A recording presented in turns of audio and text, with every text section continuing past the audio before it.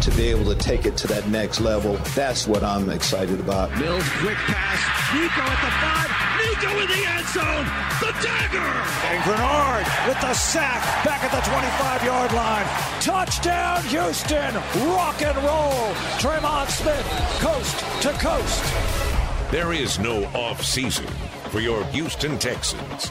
Game day is every day. Now it's Texans All Access.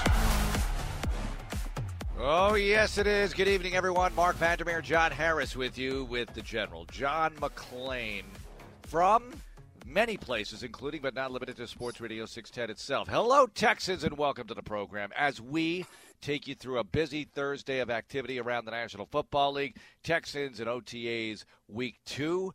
They'll have week 3 next week, then the minicamp, then the desert. General, good evening. How's it going with you, my friend? Mark and John, I'm doing great. I hope you are as well. General, what are your summer absolutely. plans?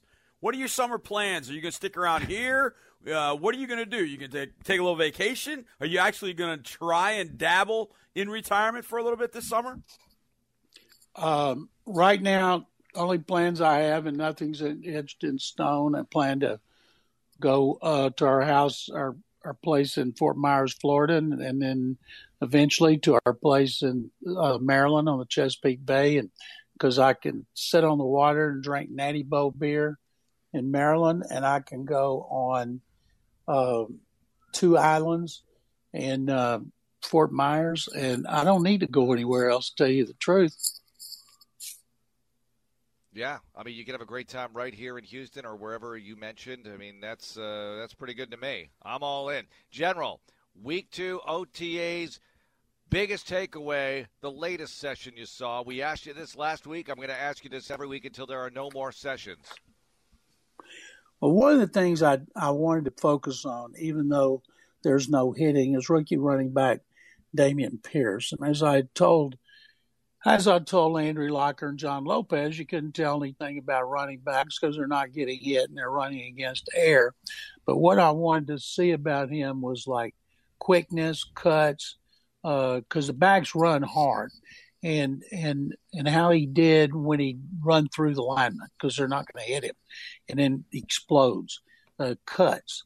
How low does he run? And I have to watch him because I've predicted on all the shows that he'll rush for 1,000 yards. That's just 58 yards a game. But I believe with the renewed emphasis on the running game with Pep Hamilton and Lovie Smith, and they know, as does Nick Caserio, they have to improve the running game. You know, they want Davis Mills to make a big jump, as a lot of these do going into their second season because they learn how to become pros.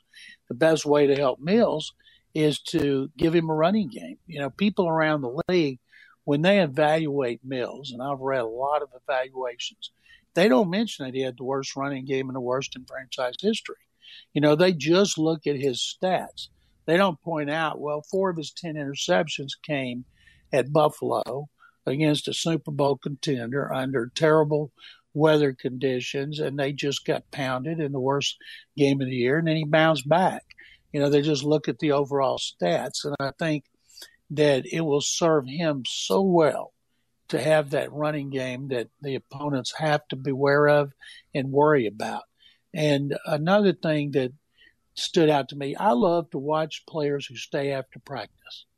And I've always been impressed by that. Now, does that mean they're going to have a good season? No.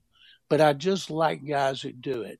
And the guy, Brandon Cooks, does it all the time. So that's just become commonplace with him. But I was watching Nico Collins. Collins has looked really good.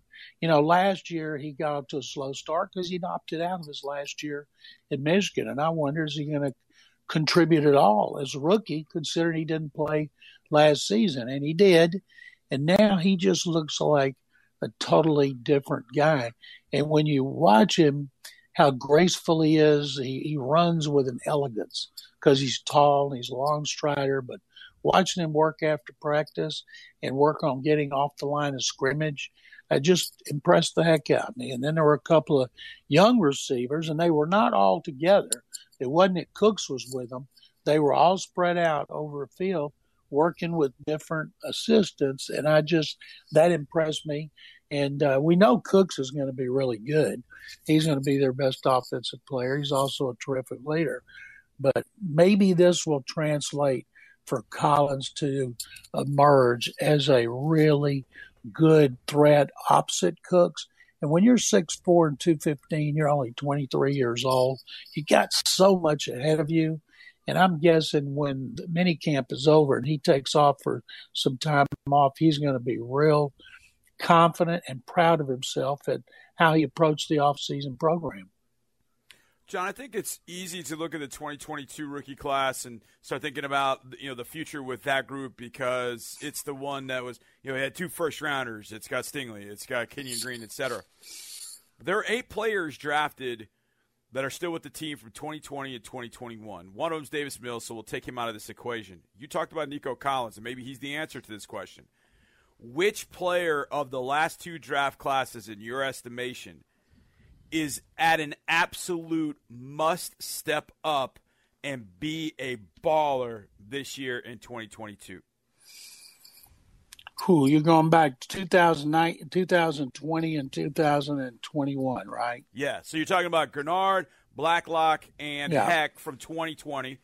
And then the 4 guys last year not named Davis Mills. You mentioned Nico, Garrett Wallow, Roy Lopez, and who else have I missed in that group? I missed somebody, I'm sure. But of those 7 drafted the last couple of years, which one? I know who it is for me, so it's kind of a loaded question because I know who it is for me. I want to see if it's the same for you. Which of those 7 absolutely needs to step up in 2022? Well, considering the system that Lovie Smith runs on defense and that your primary pass rush comes from your linemen, and you'd like to get the inside penetration, but you have to get outside pressure. And John Grenard in his second season, he stepped up. He didn't play enough games. If he played every game, I think he would have been in a 12 or 13 sack range. And instead of drafting somebody high at right defensive end, they signed Jerry Hughes. Rasheem Green, who was playing left end while Grenard has been out, it's because I talked to people at Seattle. They let him go because they changed their defensive front. But he's 6'4" and 279. They had him playing on the left side in Grenard's place.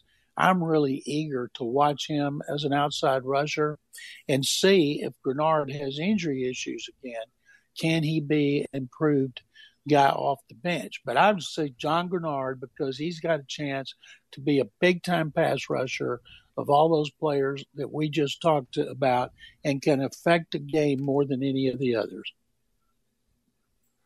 And, John, when we talk about receivers, John Harris mentioned Nico Collins, year 2. We're all eager to see what he can produce in his second season in the league. What are you thinking about that group overall after Cooks and Collins? I like Philip Dorsett. I thought Conley made some good plays yesterday. I know everybody had a play they liked and maybe a play they wanted back, but I saw some interesting things out there from the group. First of all, the veterans should be making plays at a time like this. Guys like Conley and Dorsett have been around so long, they should stand out. I'm looking at the young guys. They've bounced around the NFL, and it's great if they make a contribution. But it's guys like Collins and John Mechie III when he's past his knee injury. Brooks Camino had a really good story with a surgeon that operated on him, talking about him being ahead of schedule. And that would be great because if you had Collins and Cooks on the outside and Mechie on the inside for Davis Mills, plus an improved offensive line and a better running game, think about how much better this offense could be. If Nico Collins is lined up outside and he takes off and takes off down the field at 6'4", 215, there's no cornerback as tall as him that I don't think, and he's going to be a serious threat. And we know Cooks is already a serious threat. And I'm just thinking Brevin Jordan, that's who you missed, John. Yes. Jordan, after he had 3 touchdowns last year in the red zone, Dad, you're going to see him make that big jump. Not every one of the 5 players is going to make the kind of jump a lot of rookies make in their second season, but it's hard to pick one and say, well, he's not. Garrett Wallow, who started slow because it's a complicated thing they have from their linebackers. You know, they don't just play the run. They've got to run and cover and think. And they have to adjust on the fly. That's why I was watching Christian Harris. You know, they don't get many linebackers run a 4.40. And he's made some big plays that impressed the coaches, and he struggled at times. You know, he's 6'1", 226, 6'2", and 230. I could see Harris being a special teams player who produces, and then at some point, like it did with Wallow, the light bulb comes on, and all of a sudden he's reacting more instinctively than he does when he's overthinking, and we'll see him make a significant contribution because he's got talent. And so these young guys this year, they're going to flash like the young guys did last year. This year they got an advantage because they had more draft choices. And the one, of course, I follow the most is Jalen Petrie. I went to Dave Aranda, the Baylor coaches Baylor annual Baylor night at the Touchdown Club, and we interviewed him for 26 minutes before. And first question, you know, Mark Berman and I were firing him questions about Petrie, and he was really good.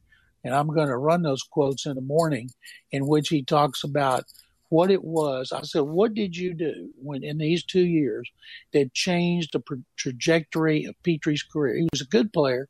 He's not a great player. And he became one of the best players in the country. And he talked about it, what they did and why.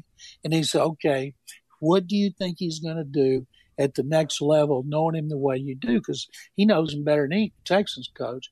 And he raved about him.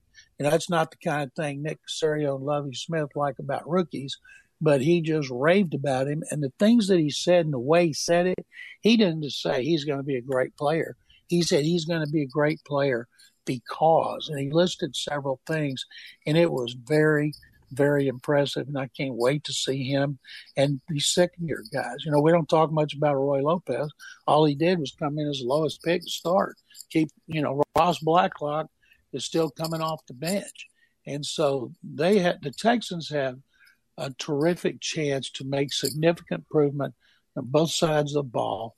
And that's why I've been saying now for a while, I think in 2023, after another draft in which right now Caserio has 11 picks, and he's going to have over $100 million in cap space to spend some money on free agents, this time next year we're going to be saying, can the Texans compete for a wild card berth?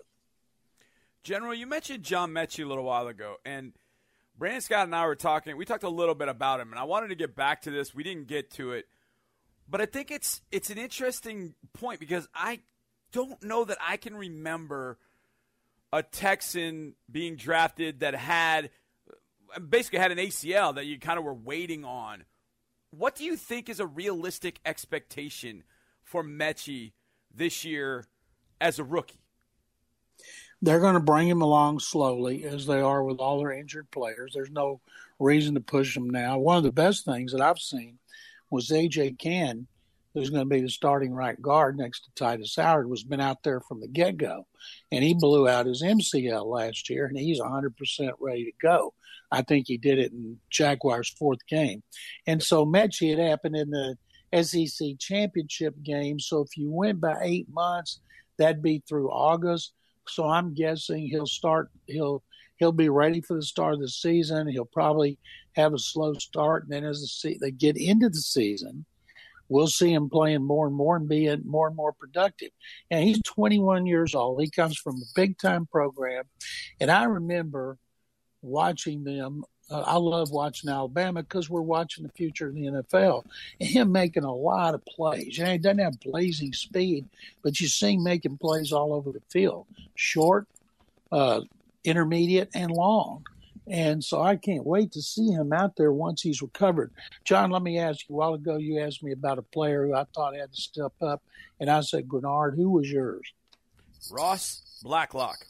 When you look at what the Texans did this offseason in bringing back Malik Collins and then drafting Thomas Booker at a position that Ross plays, now we'll see how Booker is used. And look, he's a day 3 pick, so it's not as if, he was a first rounder, he's automatically going to be in there. But they went and brought back Malik Collins. They brought in Thomas Booker. If they had the ultimate faith in Ross Blacklock, I don't know that they would have done that. They maybe would have brought in some maybe depth pieces. I think Ross has got to step up huge. I mean, before they had drafted Stingley and Kenyon Green, we all know he was the highest pick they've had in the last how many ever years. He's got to take it up at like 2 notches. And the word that I use, and it's not always a word that is good to hear because people hear it and take it the wrong connotation, so I make sure I say it with football, and that's football violence. His football violence quotient needs to go up 2 or 3 notches. And when you watch Malik and you see how twitchy and explosive and violent he is in all of his movements and everything he does, and you watch Booker do the same thing, Ross has been doing it with quickness and agility. Now, if he adds in that football violence piece, man, that front can be really, really good.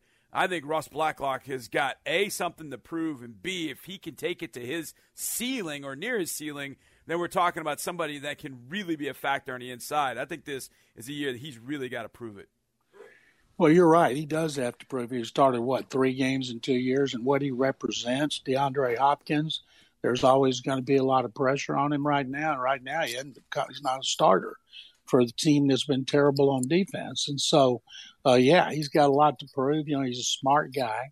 He understands what they're doing, and this would help the defense considerably. But right now, he's still a backup, and he's got a chance to be part of the rotation again. But, you can never have enough defensive linemen when you have a defense that relies so heavily on those linemen. I can't wait to see, what Lovie Smith's going to do when it's one thing on first down, but what's he going to do in second and long and third down? Who's going to be in? Who's going to be part of the rotation? And they'd love to have him be one of the guys rushing from the inside. And that's something that Rasheem Green did battle. And the fact that Green's still only 25, he played 4 years there. Then he signed with the Texans. And at 279, he's more like a 4-3 tackle who would be a guy to come in passing situations. And that way you could have Jerry Hughes, Jonathan Grenard. You could have Mario Addison. There's a lot of possibilities that Nick Caserio has given them. And and one of the things Caserio's done so well is manage the cap.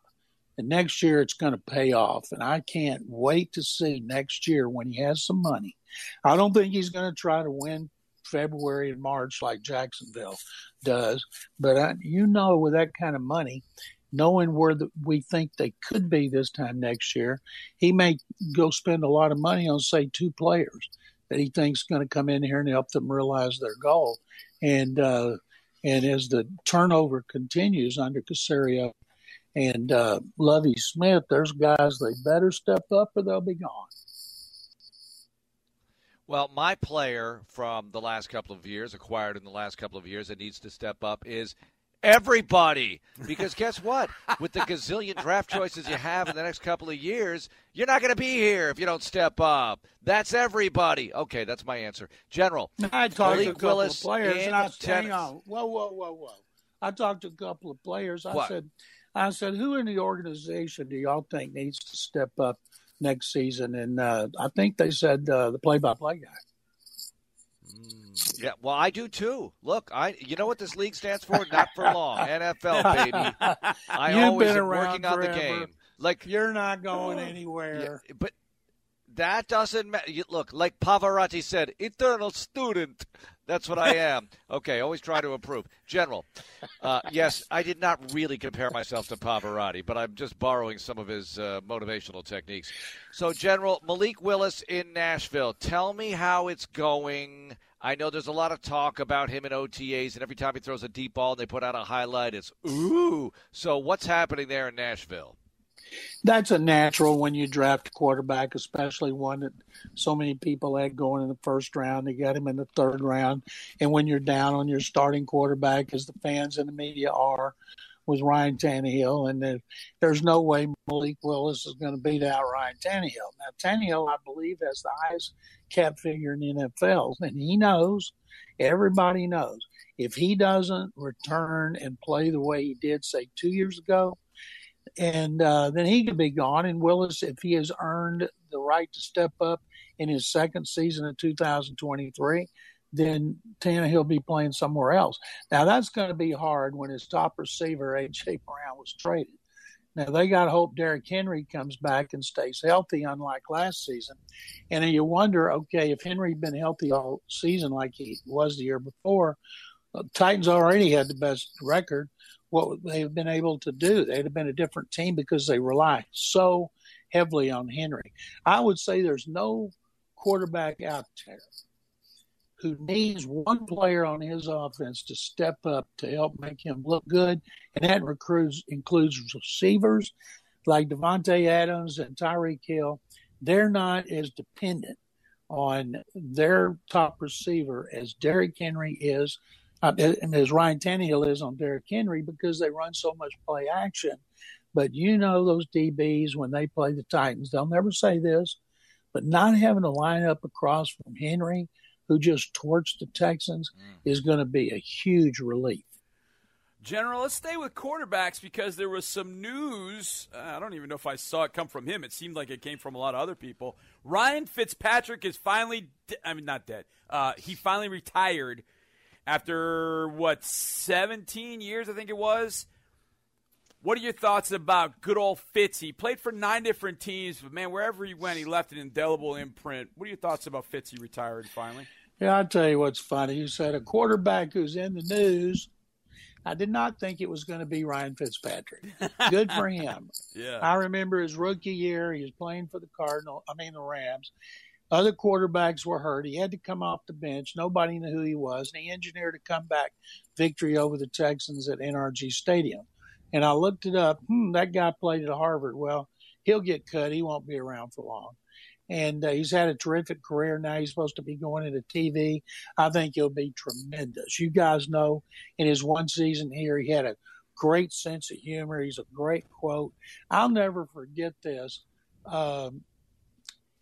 It might have been what was the end of the season news conference, and there was a good chance it was going to be his last one and only season here. He wouldn't start it till Dale Robertson was ready. Dale had done a couple of stories on him for the Chronicle that season, and he said, wait a minute, Dale's not ready. I've never heard a player say, wait a minute, McClain's not ready. Or I've heard, let's hurry up before McClain gets here. But I thought that was a classy thing. I think he will have a long and prosperous career in TV if he wants it. A guy as smart as him needs a challenge almost every year, and this will be a different one, and I think he will excel. And I'm guessing you guys agree with me. Amen. I do too. Absolutely. Any other quarterbacks in the news? Left an impression here. Any other quarterbacks? Yeah, there's one. In the news? In general, it does apply because we want to know if, who the quarterback is going to be for the Cleveland Browns when they visit NRG Stadium. What's your latest prediction on this based on recent information that has come out this week as far as when and how long a suspension will be? I don't think anything recently that happens, and if they file a 24th suit, as Tony Busby said, that's not going to affect the investigation. They've been investigating for like 16 months, and they put one of their top people. They've used resources. I think a lot of things go into it. Number one, they need to get the ball rolling before training camp. The Browns need to know. They need to know how many games Jacoby Brissett is going to be playing. His teammates need to know. The wide receivers need to know. And I think it was Albert Breer that didn't make a big deal out of it. But said last week he was hearing that the suspension could be more severe than people are predicting. A lot have said 6 games. Few have said 8. I've never seen anybody say more. What if it was a season? Yeah, it's not. I don't think it's going to be 2 seasons like Trevor Bauer. And I know Rusty Hardin said Trevor Bowers has nothing to do with what will happen to Sean Watson. But when they make decisions in New York, the public sentiment figures into it. What's going to be the backlash? What should we do? And they've had some controversial suspensions through the season. They want to get this one right. And everybody knows it's coming. And so I would think it would be somewhere before the start of training camp, and we'll know. He can be there. He can practice. He can work. Then he's got to go when they get ready for the season. So do you have Jacoby Brissett as the number 1 quarterback in camp? And so that's that. There's Mayfield's there. Some people are wondering, would Baker Mayfield be the starter? And I'm thinking, no. There's too much bad blood there. I could see Mayfield being treated like Watson was last year, where you show up, you do what Watson did, and you're nowhere around on game day, but you're there to make sure you get paid till the team is willing to make a trade and absorb a lot of that $18 million contract this season. So everybody wants the league to do it. I think if the person that investigating turns it over to a guy who makes a decision. Now, if they say no suspension, there's no suspension. Goodell can't do anything about it. But if they say 10, he could reduce it on appeal. But I think it's coming soon. And, man, oh, man, I think how much attention that will get. It'll be interesting. General, thanks so much. Are you going to be up in Conroe with the guys in the afternoon tomorrow? I sure will be there. I can't wait. I always love going on our remotes and hanging out with the listeners. I get there early, and I'll be there tomorrow as well. I'll be there early, and I can't wait. Thank you guys very much, as always.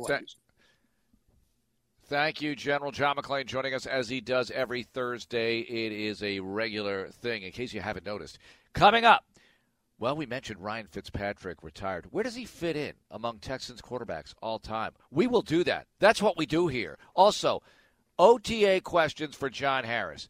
Johnny watches practice the way Zach Galifianakis counts cards, okay? I mean, he's all over it. He's got everything you need to know, so I'm going to throw him some questions about OTAs, see what he thinks about what he's seeing out there at the Houston Methodist Trading Center. It is Texans Radio. More Texans Radio is on the way. The Houston Texans and Chevron have teamed up with the Boys and Girls Club of Greater Houston and the Houston Food Bank to create the Chevron Market Pantry at the Houston Texans Team Club. The partnership provides food to the local community and is run by Team Club members and Chevron volunteers. Together, we're helping make Houston a better place to call home.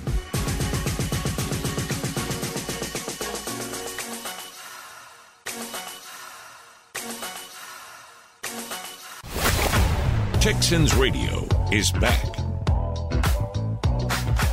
All right, Mark Vandermeer and John Harris with you. Johnny, you ready to rank Ryan Fitzpatrick in Texans history? Come on, it's fun. It's summertime. I didn't have any problem. Since you brought it up, I was like, yes, let's do it. I've always liked Fitzy, man. I always have.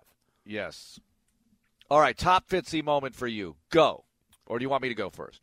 It's got to be 6 touchdowns. It's got to be the 6 touchdowns against the Titans. Well, yeah, but okay, how about this one? The Buffalo pregame speech and then beating the Bills, yeah, right? That's pretty At good. home. Yeah. You beat the Bills. He went nuts in the breakdown right before the team goes back into the tunnel. And you had the Watt pick six in that game. Yeah. And by the way, how about JJ, the family expecting? Yes. The Watts are expecting. I saw the post, and she seems pretty far along relatively. I know. He must have been sitting on that for a while. Yeah. I guess so, but great for them, and good luck to the Watts. Yes, good luck to the Watts, and as Sean Pendergast said, get that NIL money ready because whatever boy or girl emerges from that womb is going to be as athletic as anything you've ever seen. So get that NIL money ready because that kid's going to be an athlete. In a related story, the University of Wisconsin just purchased a bunch of crypto. Just kidding. So anyway, I think Buffalo. Now, as far as on-field stuff, it's interesting because, the Oakland game, what was that, week 2 of the 2014 season? That's where Watt threw his first touchdown pass. Fitzy kind of steered the ship. He played pretty well in the Dallas game, not entirely perfect. He was never perfect. No, but he did have his best season.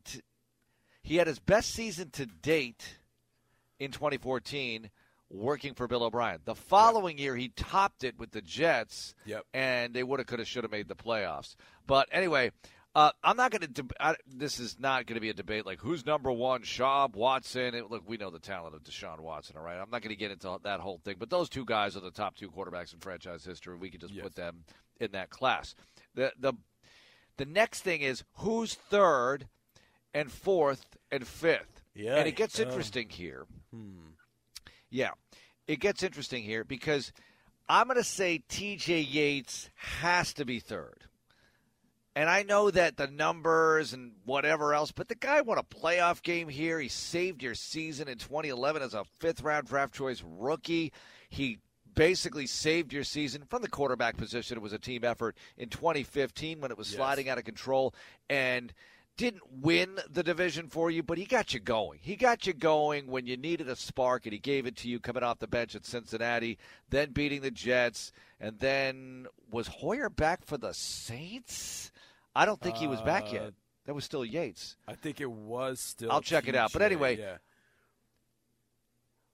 whether he was or wasn't, he's my number 3 guy in the history of the franchise. What about you? I would have to agree with you. I think you hit on all of them. It's never, with TJ, it's never been about, he's going to put up massive numbers. I think the game that always gets forgotten for some reason, and maybe it's because of the way the season ended, how badly, but that 2015 win over the Jets, he played very well in that game, and he hit that deep ball to DeAndre against Revis.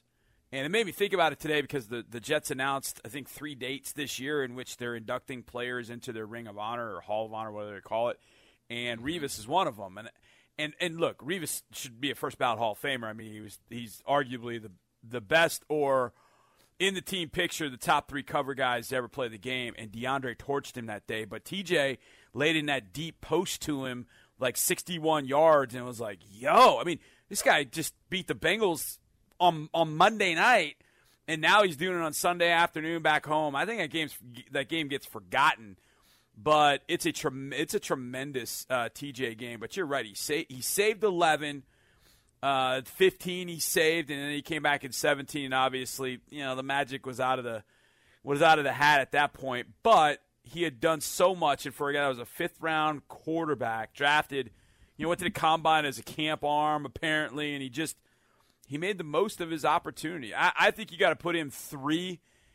And I always feel like TJ and Sage are kind of on the same, from a production standpoint. There was never, ever like production one or the other, one way or the other. But it's just that TJ, I think, had a couple of the bigger moments and big moments that you'll never forget. Right. Sage, I think you'll remember as being a guy that when he got the opportunity, played very, very well. With Sage, I remember that Thursday night game against the Broncos in 2007. Was that the catch-a-bottle game? I think it was. And he was great in that game against the Broncos. I mean, I was like, wow, Sage looks great tonight. And there were moments like that for Sage. TJ just won the bigger games. Yeah, he looked good. Sage looked good against the Buccaneers a few days earlier in a Sunday game. Yes. So they beat the Bucs and they beat the Broncos to go to 7-7. And at the time, that was that was unbelievable to be 500 that late in the season, especially after the start they had that year. And that was the first year they finished 500. We talked about that season recently. But here's the issue: what do you do with David Carr here? Because there's a lot of sentiment for Case Keenum somewhere and Ryan Fitzpatrick. That's what brought this whole thing up in the first place. What do you do about David Carr, who you got as a rookie? You were an expansion team. We all know the problems with the line and the injuries early on and having to play rookies, so many rookies on offense. And had he played better, maybe things would have been different, especially in 2004 when they were, 4-3 at one point that year, but could not get the offense revved up anymore after that. I don't know what to do about him, but I think I got to put him right here because of the longevity, 4 years. But maybe I'm wrong. What are your thoughts? Boy, it's a tricky one because there were some moments early, obviously, but then at the end you could kind of see the confidence waning, and not just him, but also when Gary takes over in 2006. By the end of that season, you could tell the confidence was just gone. I think in both quarterback and head coach in his quarterback. And it's so tough because there is a longevity thing. You just wonder, David Carr were a veteran and came on in 2002? Would he have had 4 years as a starter? Or did he get 4 years because he was number one overall? And so that's always kind of a tricky thing. I got a good. The flip side of his, Mark, is if you don't put him there, who do you put in his stead? Who do you put in place of him? That's the one I have a hard. I know Case. I just don't think it was long enough for Case.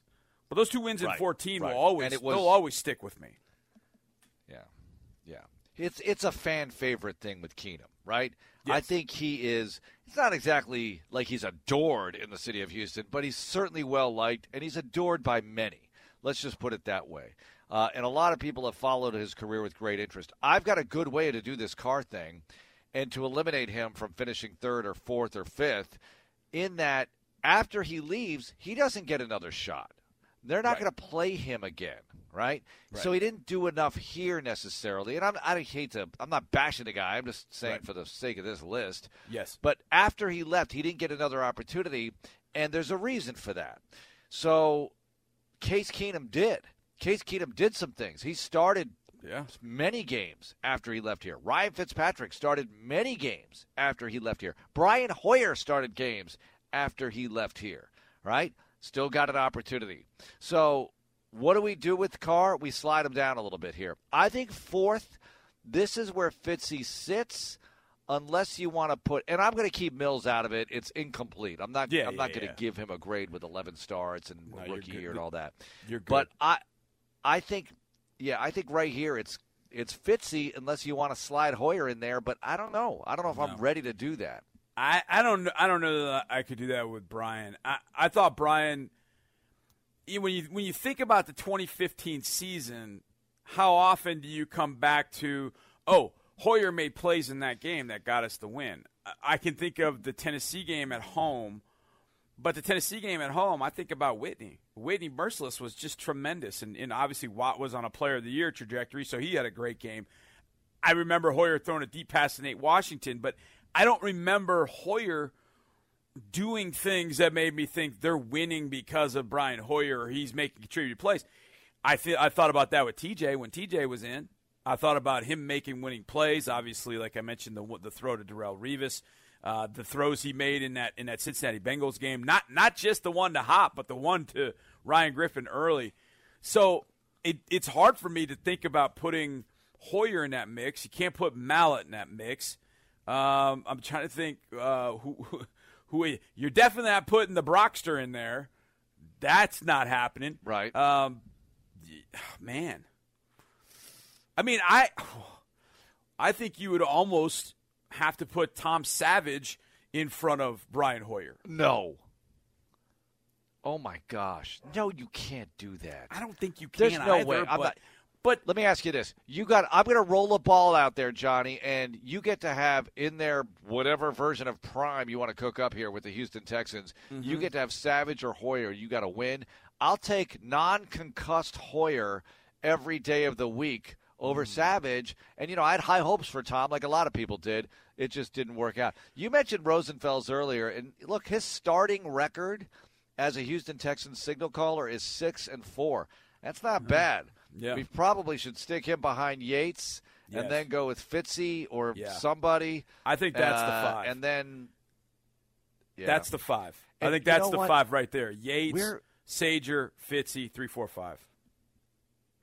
Yeah, are we not giving enough press, enough praise, enough pub to Brock? Just kidding.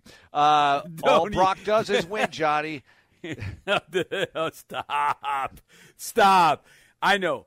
Look, I mean, if you talk about memorable performances from the quarterback position, this needs to be a show. We need to do this show. You talk about memorable performances for a Texans quarterback. How far down the list do you go? Take Watson out of it and his performances, because obviously he had many of them. But how far down the list do you go before you say Brock Osweiler, fourth quarter in overtime, 2016 on Sunday Night Football against the Indianapolis Colts? And that's it. That's all I got from him. I mean, that's all we got, but it's pretty darn good. He was at the helm for a season that turned out to be a division championship, but he was benched. Savage came in. We all know the rest of the story, all right? And he was quarterback for a playoff win, for one of your 4 playoff wins. Mm-hmm. I mean, he was. They beat Connor Cook and the Oakland Raiders, but still, it counts, and I'll take that W every time. Thank you. All right, that's our list, and it's incomplete, and give us an I, and we'll try to finish this up maybe next week or something. Johnny, I've got OTA questions for you. Rapid fire coming up next here on Texans Radio. Stay tuned for more on the Houston Texans and the NFL on Texans All Access. 2 is better than 1. How many times have you heard that one? More than once, I bet, because it just adds up. For example, there are 2, not 1, great reasons to fill up with Chevron with Techron. Number 1, unbeatable cleaning power. And number 2, or maybe this should be number 1, unbeatable mileage. Plus, Chevron puts Techron in every grade, every gallon of their gasoline. So that's 3 unbeatable reasons to go with the one and only Chevron with Techron. Care for your car. Care for your car. Back to the show that keeps you plugged in with the Houston Texans. All right, here we go, Johnny. OTA questions. Look, I've been out and about a lot. I know you have too, and I get thrown these questions. I'm going to throw them to you. Now, we don't have much time left, so I need you to answer these in maybe 20 to 25 seconds or less. Are you ready? Okay. Of course. Let's go. All right, here we go. Rapid fire. Okay, first, all right, I'm going to pretend to be a fan, sort of like, hey, how are they looking there at practice? How are they looking, Johnny? Fast. I think this is one of the faster groups that I've seen. It's the team speed is definitely more than it's been last year and the year before that. It's been fun to watch this team move and run. I think that's probably the biggest thing that stands out is how fast guys look in comparison to what it's been the last few years. What are you seeing from Davis Mills at practice? I think you're seeing exactly what you want to see. You do want to see a little bit of struggle. You do want to see some adversity. You want to see him bouncing back and forth or bouncing back from bad plays, bad series, a bad day, and see him come back the next day and look good and making his reads. I think Pep Hamilton's going to continue to be the right tonic for Davis Mills. I love to watch their interactions, how they communicate with one another. I just think there's so much more of that going on, which I absolutely love to see. I think Davis is making the right strides. I think defense is ahead of the offense, but I think Davis is showing some progress, and he'll continue to get there. My next one was about Pep. What do you think the Pep offense is going to look like, and what are you seeing from him coaching out there? You gave us a little bit of that. Yeah, I love. I was actually standing right near him of the OTA the other day, and I love the video boards because the video boards at practice are awesome because you watch a play, and then you can turn around and you can watch the replay of that play. And I forgotten the video board was over there, and I saw Pep looking at me, and I was like, why is he looking at me? Oh, the video board. He wasn't looking at me. He was looking at the video board. So Pep kind of got me looking over there. So I'm like, all right, watch it play. Okay, cool. Did he get his reads right? Is he doing that? So I just think Pep's demeanor with Davis is great. I think his communication level is great. And Pep is not scared to break out the whistle and stop a play if he doesn't see something, or if he sees something he doesn't like. Team, 7-on-7, whatever it is. He's not scared to stop play and go, do this again. We're not right. But he does it in a way where he's not throwing his whistle at everybody. He's not throwing shoes. He's not throwing stuff. He's just, get back in the huddle, do it right, guys. Let's go. I mean, and I think that's going to be helpful for an offense that's still, looking to take it to another level. Give me a rookie or two that looks good. I thought Dameon Pierce, the general stole my thunder. I thought Dameon Pierce ran it well. Look, there's no tackling. I get that. But just the cuts, the vision. Are they seeing the cut that is supposed to be there and then adjusting when there's a different cut and a better cut there? I think Dameon Pierce has been pretty impressive. I'm going to give you one way, way off the radar. Seth Green. Okay.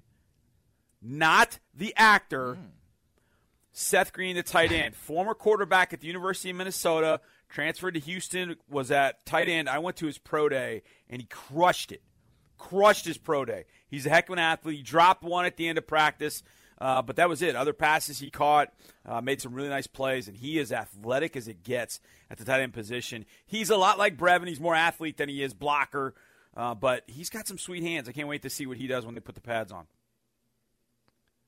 Do you think of Dr. Evil when you think of Seth Green, Austin Powers series, or any other film? I think of the one with Jennifer Love Hewitt, and I can't remember the name of it.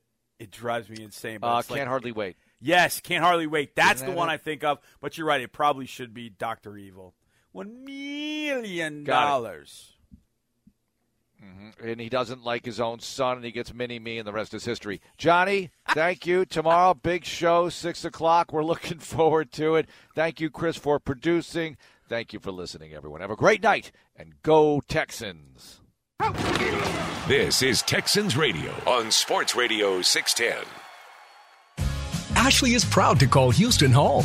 We believe your personal style makes your house a home. Discover incredible styles, selection, and quality at a price to fit any budget. Ashley has just the looks and options you need. Explore totally different styles and trends all in one place. Finding the perfect furniture and home decor makes it easy for you to create a home you love to live in. We have 12 Houston area locations to serve you. Ashley, proud partner of the Houston Texans.